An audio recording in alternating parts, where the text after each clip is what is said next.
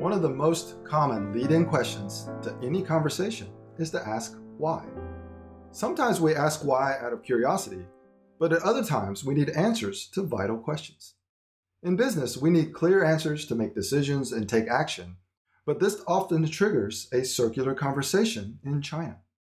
So why does this happen? And how do I get the answers I need if I can't ask why? First, let's discuss why asking why may not work in China. Two conditions happen in the Chinese mind whenever they are asked why from a person in a position of authority or when asked about a negative outcome.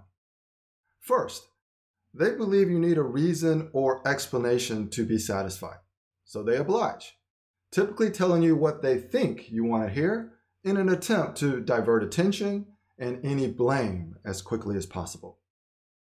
They also struggle to provide facts or literal truths because for them, everything is relative to their emotions and ambitions. This is what relative truth in practice actually means. In a collectivist culture, it is antithetic for individuals to assume ownership or full responsibility for outcomes. When you ask why concerning a perceived problem or issue, Chinese people will pause and often remain silent. They may also feel some offense and could react forcefully, so it is vital to be aware of their emotions. Chinese people will usually respond based on what they perceive you want to hear, which creates a range of feelings that you must reconcile with the cultural reality in China.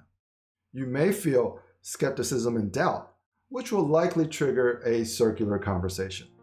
Or you may feel satisfaction and delight, which likely will eventually lead to a disappointment.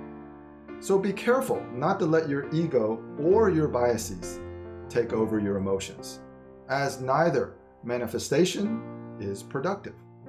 Your best approach should always be to find an alternative, face-saving path, an indirect path to get the answers you seek.